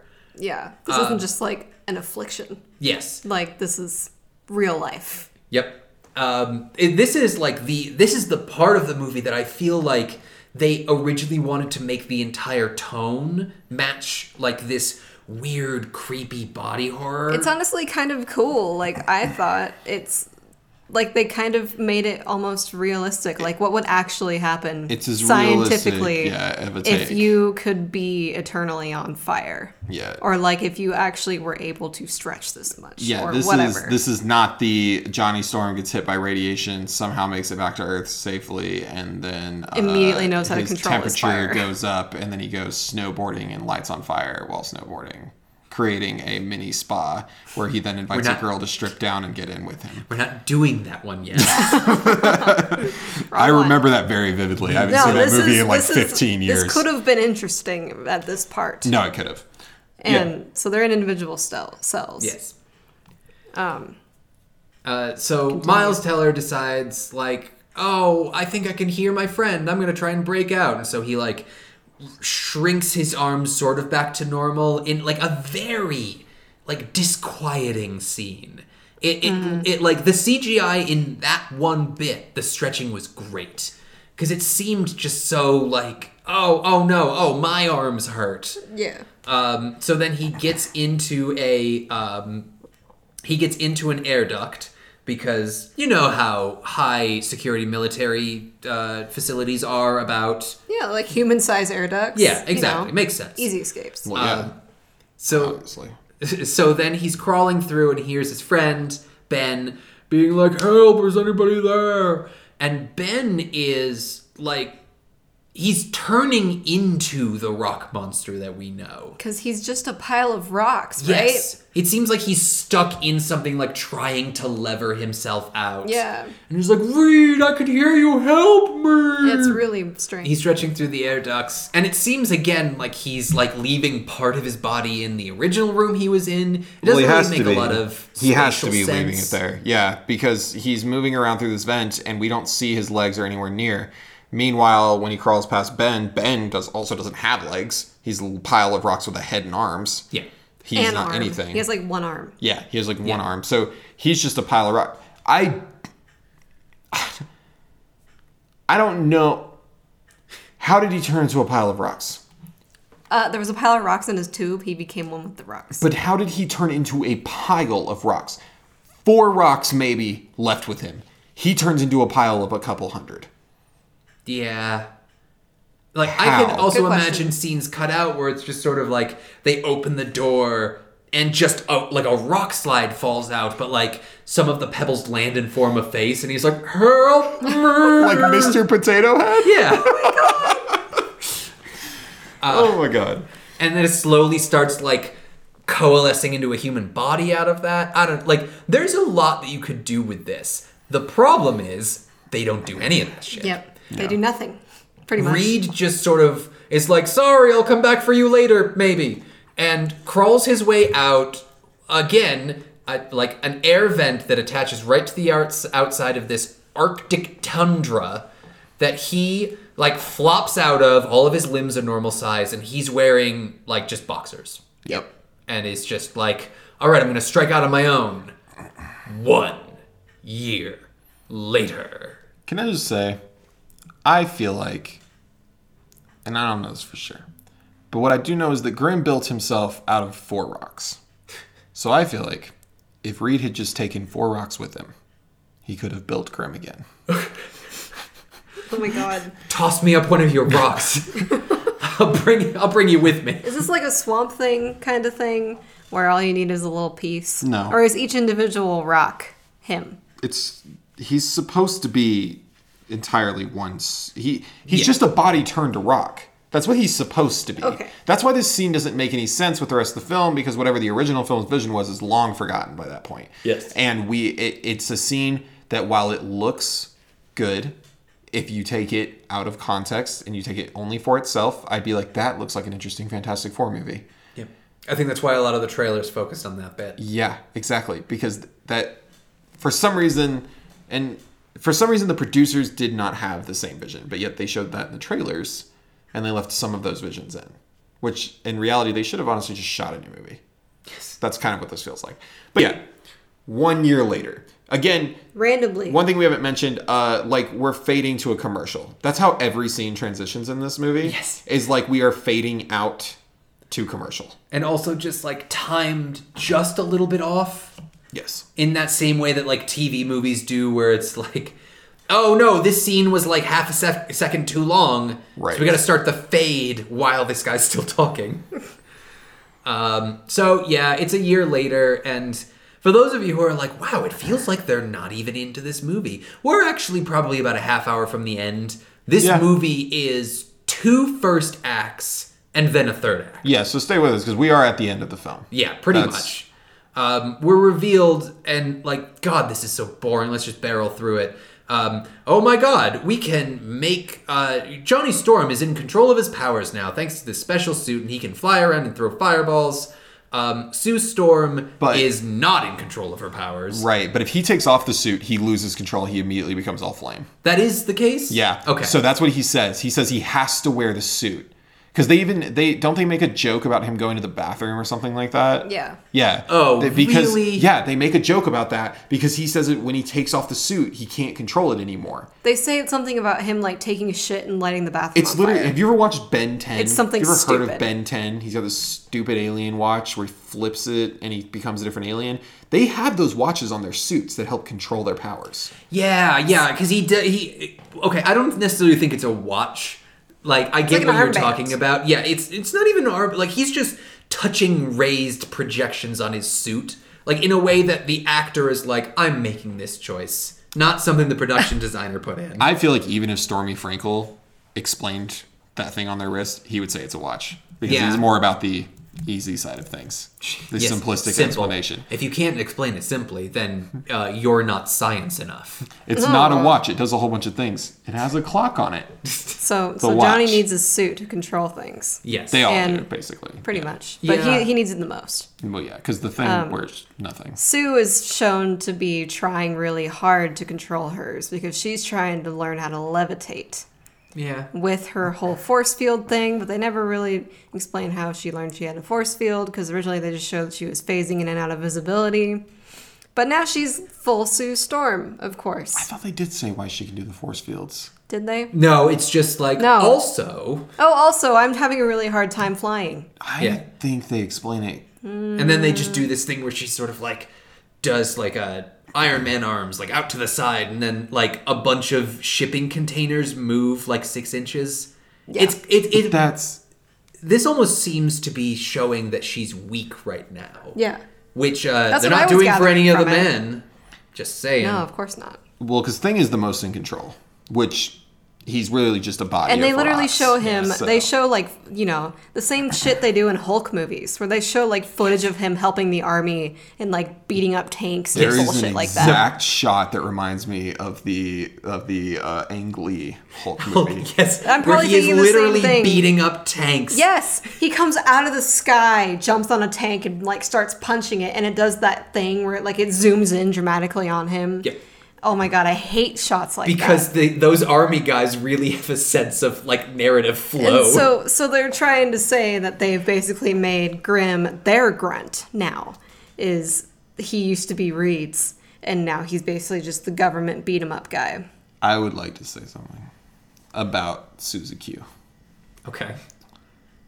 So, you guys say they didn't explain her powers. They didn't. Whether intentionally or not, there is an explanation in this film. They talk about her being able to displace energy. And what she's doing is they essentially equate it to the fact that what she's doing is when she's creating like those little things, they're not, it's invisible so we can't see it. But what she's doing is she's like using interdimensional pieces, and they're like pieces of land and shit like that. So she's like pushing them. That's how they She's explain displacing it. gravity. She's displacing physical objects because she's hit by the teleporter. So it's an energy display. That's how the movie accidentally or intentionally explains it. I'm not sure, but they do bring that up about her powers. Okay. I begrudgingly buy that. I guess. That's the thing. I don't really know if I do buy it. But the whole point with But- this whole thing is that they've just randomly jumped forward in time rather than actually show them learning how to be superheroes. They just Yeah. are now. And the movie's gonna, again, the movie ends in about 30 minutes. Yeah. So they after this. have powers. Reed Richards is still missing. And they're trying to figure out how to get back, right? Is that the goal He here? disappeared from a secure government facility that was placed deep in the mountains in the middle of winter. Well, what's the goal here? Why do they need him? Are they trying to figure out how to get back to the other dimension? Yeah, Yes. the army's like, oh, well, if we can send other people through, we can get like a whole squad of superheroes. Okay. Right. It's just Jurassic World Fallen Kingdom all over again. Yeah, pretty much. Military Okay. wants ridiculous means to create new soldiers. So they do something really weird, more like weird body stuff. We jump to Richards. Yeah. And he's like out being a refugee, right? Well, why do they need Richards? We just skipped over that.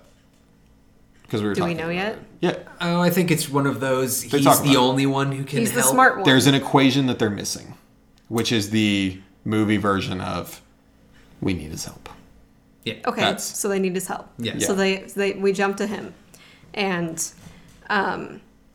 he's like getting by like past all the security stuff because he's like able to stretch his face into other faces. Oh, I forgot that. And Oh, he that was can so like creepy. form into other people. I don't know. I've never read the comics. I don't know if this is like canon, but I feel like I've never seen this before.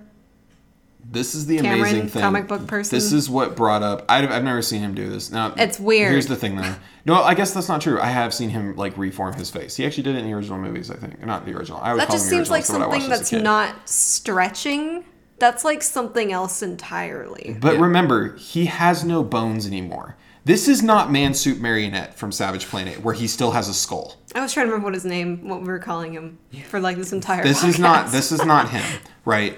This is a man whose bones are like they're not even like rubber because they can just kind of disappear. He can flatten his entire body. Yeah. So he can do literally anything he wants to his body, including the conversation it brought up, which is he can stretch his hair. Yeah, because the face that he puts on it doesn't have facial hair, but then when he forms his own face back, he's got a beard, or what you could say is a beard. So, I guess. this is the thing that I've never thought about with Reed Richards, and even though I've seen it before, he stretches his entire body consistently, and that has to include his hair. Can he stretch which means his hair? part of his power is that he got control of his hair. Yep. They don't address that ever. Like, No. if I did that, I'm growing my hair out, never cutting it, constantly going to be like a bunch of Doc Ock tentacles just That's doing I'm gonna science. Fight people with my hair. Why would you hide? You could walk through the streets and pick people up and like throw them. Yeah, exactly. Also, this is another little bit. Before this point, Miles Teller is wearing glasses, and then after he gets his powers, he no longer needs glasses anymore. The movie doesn't talk about it though. They Of don't. course. Theoretically, he like just reshaped his own cornea, Right. which is kind of badass, and I wouldn't have minded if they addressed it. Yeah. But I they mean, didn't. That would have been an interesting They point. didn't do any of the cool things they could have done. So I think this is about the time that I tuned out because I was like, why the fuck did they just jump forward in time? How did he choose to come back or did they find him? they find him and I think like stun him. Oh no, Ben like shows up and is Oh, like, yeah. Remember though, I think we should bring up fashion again. Because he's wearing slinkies. yes. Oh my god, I forgot about the slinky legs. So he has his own homemade suit. Right. And I didn't realize that this was because he's supposed to be able to stretch, but I don't see the point of even having fucking slinkies on it. It was just so It's just to show that he's stretchy boy. It's to show that he has separate parts of the suit that stretch because Slinky's gonna stretch and go back together. Though we all know if you stretch out a Slinky too much, it's not going back. It just gets together. fucked up. That's You just- can't use that's it not anymore. What's happening? You cry and you buy a new dollar Slinky. Are they still $1? I feel like they probably made them like $5 now. Oh, yeah. Probably. Or if they're around at all. They're around. But yeah, so he's wearing his Slinky suit, Mr. Stretch here, and he meets Grimm in the forest, and this is where this dialogue comes in. I do have this. So this is after Stretch Armstrong beats up like, I don't know, a dozen army guys with some like really bad CGI. Oh yeah, he's just like he's flying through, and I want to say just because you can stretch your body, Super Noodle Man, doesn't mean you have Super Noodle strength. It seems like Reed Richards is supposed to be trying to figure out how to cure them, even though, apart from Ben, they're all fine. They're all enjoying what they're doing, and it doesn't seem like Reed was making that much headway anyway, so they bring him in, and there's another really pointless scene with Sue Storm talking to him, and oh god, it's just everyone accusing him of leaving them and then immediately forgiving him just to move the plot forward. Like there's we didn't even need to do the time jump. No. All of this was unnecessary. So whatever, you know what? Let's just barrel ahead. They decide that they're going to go back. And they send a bunch of randos, like army guys or something, or scientists. Sending them back to get superpowers. Yes, exactly. And they go back and they're like, whoa, there's somebody out there. And out in the distance, you see someone wearing a giant green cloak. Where did he get that? How did he the fuck fashion knows? woven material? You know what? I don't even care anymore. He is Doom. It's Doom. Oh my god, Doom survived. The one little aesthetic thing that I liked about this is his body's metal, sort of, which is a Doom staple. But what it is the suit, like, melted and fused onto his skin.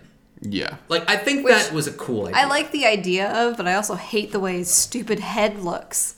Yeah. It's like unbalanced with his body. It's ginormous. Yeah. And the mouth thing is dumb because he can talk, but it's got like the breathing mask formed over him, so he has no lips anymore.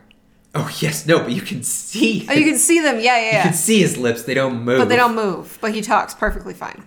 Yeah. So he zaps back after killing all of the... Yeah, after feigning being injured. That's what it was. He's like limping. Yeah. And then he just suddenly out of nowhere just massacres them. Yep. Which this is the beginning of the last 15 minutes of the film. Yeah. Because at this point, even the screenwriters are like, okay, I'm bored. Let's just wrap this up. Yeah.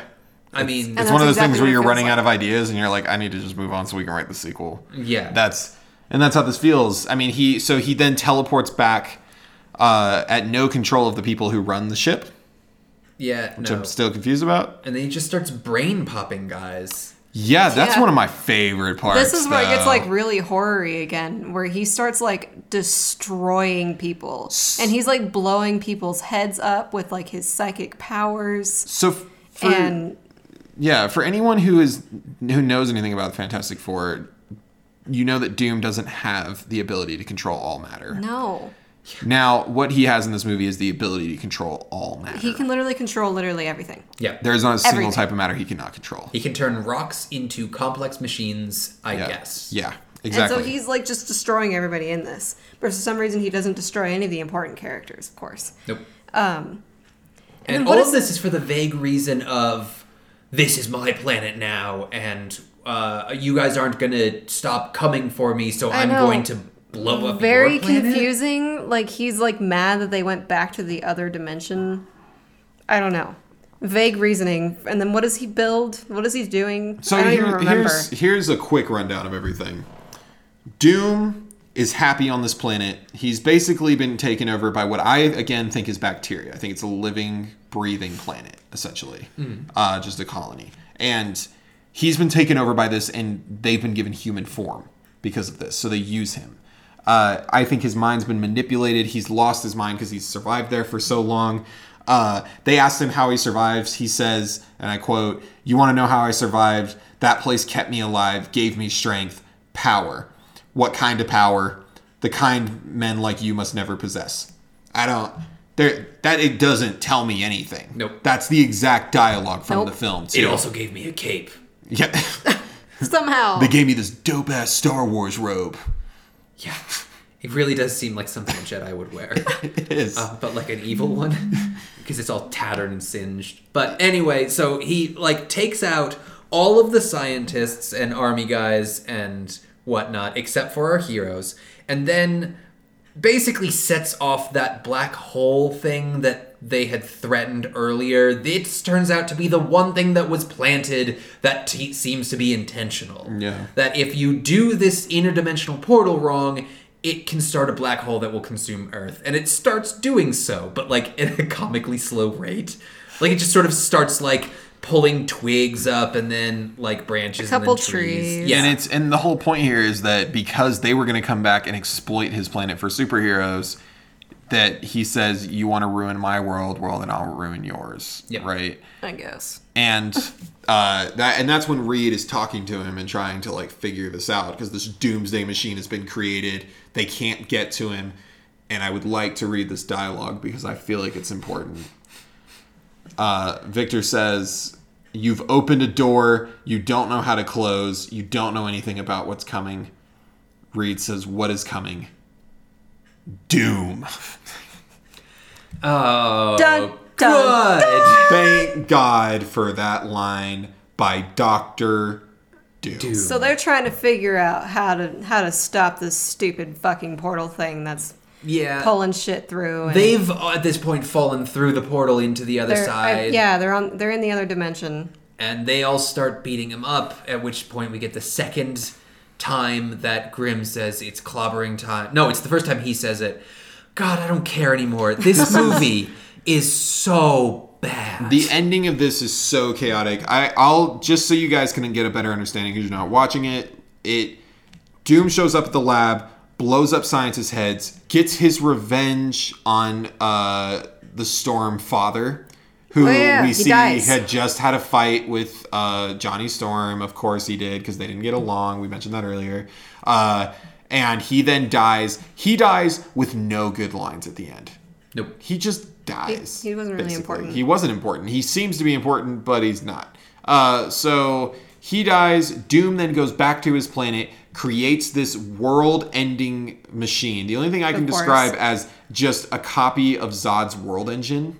Yeah. Yes, exactly. That's literally what it is. It's from Yeah. Man of three Steel. spires supporting a like ring of rock. Yeah. All of this is made of rock, by the way. Yeah, and it is. It's all made of rock, and then they start telecommuting, teleport. Like he can just create a teleporter at this point. So it's a miracle that he even needed to go back on the teleporter And if you in the first if place. you're sitting there listening to this thinking, what the fuck is going on? That's what we were That's thinking what we too. were doing. But Okay, this doesn't make any sense. He creates it. They try and fight him. They say, Sue says the line, none of us... What is it? Well, this is also, while you're looking that up, this is also the point, and the only point of the movie where all of us laughed, and it wasn't intentional, is Sue, it might even be the line you're looking up, says something, and like, with a comedic beat, Miles Teller is like far away from the camera. He just goes, "What?" Like a squawk. I found out what she says. She says, he can defeat any of us. And then Reed says, but he can't defeat all of us. Yeah. He can't defeat So the then- fantastic So of then us. they come together. I wish he had said that. So then they come together and they throw Doom into his own machine, which somehow blows it up. And him. And him. He disintegrates. And only barely damages the world. And that's Barely. literally it. Literally, like, the lumber industry has damaged the world more than It's Doom like did with a super it's like a tiny teleporter. little meteor had just hit that one little spot on Earth, Yeah. and then It's that a was crater. it. You know, Yeah. and that's it. It just they're done. Doom's dead. They're done. They go back. Whatever. They go back. It's not, over. It's not completely over, though, because they decide that they're going to be used, like, they're going to be used by the government to be this team, Mm-hmm. right? This is important, guys, because this entire time, we don't know what team they're going to be. We don't know what they're going to be called. There's things that are suggested, like the big brain in her neurons. How about 2 guys, a girl, and the thing that nobody wanted? And then, you know, they have a moment to think back after they're like, we can't think of a name. And Sue says, hey. And Johnny says, hey, what? And then Reed replies with, we've come a long way since the garage. And the thing says, gotta say, that's fantastic. Wait. Reed, say that again?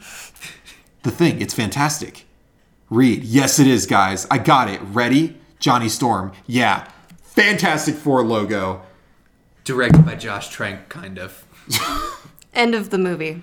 Yeah, okay. That's it. Oh, God, I feel like I ran a marathon. I know. My brain hurts. That is the end of the film. I feel like we just watched it again, Yes. Oh. but Okay, in slow let's just motion. jump right to how could we have fixed this? Number 1, don't make the damn movie. Number 2, make just the one movie instead of the 5 that are here. Yeah, my suggestion. I think it would have been really cool if you stuck with the little bit of horror stuff. Yes. Like just the horror and get rid of all the trash, like the entire first half of the movie. So this movie was shot to be we've talked about it a little bit. It was shot to be a body horror film. It was shot to be a horror film. I mean, in theory, it really was. It was shot to be this realistic interpretation of how radiation could affect you but still give you abilities that can help you, right? Essentially. What the producers did, though, is they didn't like it. They wanted more comedy. That was one of the things. They thought the lines weren't good enough. They thought it wasn't fun enough. They didn't like all the gloom, doom stuff, so they decided to go in and reshoot. And they did legitimately shoot nobody knows for sure, except for the people who did it. It sounds like they probably shot around 40% of the film, and they edited out even more.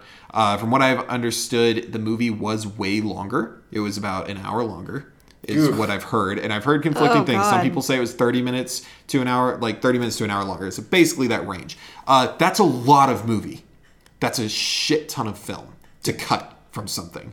We've even seen things like the Batman vs. Superman Ultimate Edition, which they cut down for original theaters to make it more watchable for people, just so it wasn't as long. That they added like 25 minutes, and it drastically changes a lot of the film. It drastically adds to a lot of the film. When you cut out 30 minutes to an hour, you've cut out the film. Yeah. It's very easy to lose track of what you're doing. And there's the implication that all of the things that are in the movie now are the best parts. Like, these are the parts that you guys thought would work the best? That's the And thing. it's all just slapped together. Like, it doesn't really seem to make any sense. And they even had to throw in a whole 1 year later in the middle. This is going to be one of those films, I think, down the line. It may seem like it'll be lost right now. I think we'll see Trank's version eventually. I think it Release will be the Trank released. cut. I think it will be released. I think it won't be released for maybe like 20 years. I think it's going to be the Superman Donner cut all over again. Donner was kicked off after filming Superman. He had filmed pretty much all the movie, like 90% of it. They kicked him off. They refilmed like 60% of it. Studios do this consistently, especially with superhero films, where they think they know better as producers, even though they had nothing to do with the creative process. They come in and they ruin the whole fucking thing. And this is a good example of what can happen when you mess with a film that is already made. Yes. It's like going into a book, tearing out 100 pages, and just writing in your own stuff randomly at different points. It doesn't make sense. Yeah. And to give a little bit of... It's not just one set of people's fault. Apparently, the director, Josh Trank, was kind of a human scrotum. He was on impossible set. to work with, Yeah. is what I've heard. But here's the thing. They had already shot the film. I've heard them make that excuse. Simon Kinberg makes that excuse, apparently. And I don't know why, because you had already shot the damn film. You had done a test edit of it, which means the film is done. Yeah. Let it be done. And there are plenty of movies that were made by assholes. Every turned out movie to is be made great. by an asshole. Every single one of them. Either the producer or the director is an asshole. I don't care what film you're talking about. Jaws had one of the most chaotic productions ever in a film's history. Everyone hated each other. It won an Oscar. Yeah. It's something that happens. But I don't know. This is just one of those things. It just proves that, like, when Hollywood messes with it, it's like Solo. Solo was a fucking train wreck because they refilmed 60% of it. Yeah, so... But yeah, that's... In the end, don't watch this movie. No. It was kind of fun for us watching it. Like, we were heckling it. But, like, I don't know. If you really want to do that, watch the first half. Once they hit 1 year later, turn it off. I wouldn't even say watch the first half. I would say what we could do is we can try and see if we can find a YouTube video that has all the body horror stuff in it and just put that up. Yeah, okay. Here's the movie. And that way we can show you guys some of the stuff we're talking about so you can see it quickly and you don't have to worry about seeing the actual film or wasting your And own if you want to time. watch it, bring a lot of alcohol. You want the real truth? If you want to watch a more fun Fantastic Four movie, just watch the one from the early 2000s. It's more fun. It's more enjoyable, if nothing else. Yeah. Johnny Storm's first appearance is making out with a girl while he's riding a motorcycle and she's driving a car next to him. It starts high adrenaline and it never stops. So that was Fant Four Stick. Thanks We're for all listening. mad about it. This was Attack of the 50-Foot Podcast. Yeah. You can like us on Twitter and follow us to our cars. Yeah. Do that. Don't do that. That's scary. Don't do that. You can find us anywhere you listen to podcasts. So pick one and click play. Yeah. And leave us a review because we like that and we want to hear what you think. And, yep. Yeah. All Thanks. right. Signing off. Signing off. Goodbye. That's Allie. That's me, That's Robert. This is me. Cameron. That guy. And... Bye.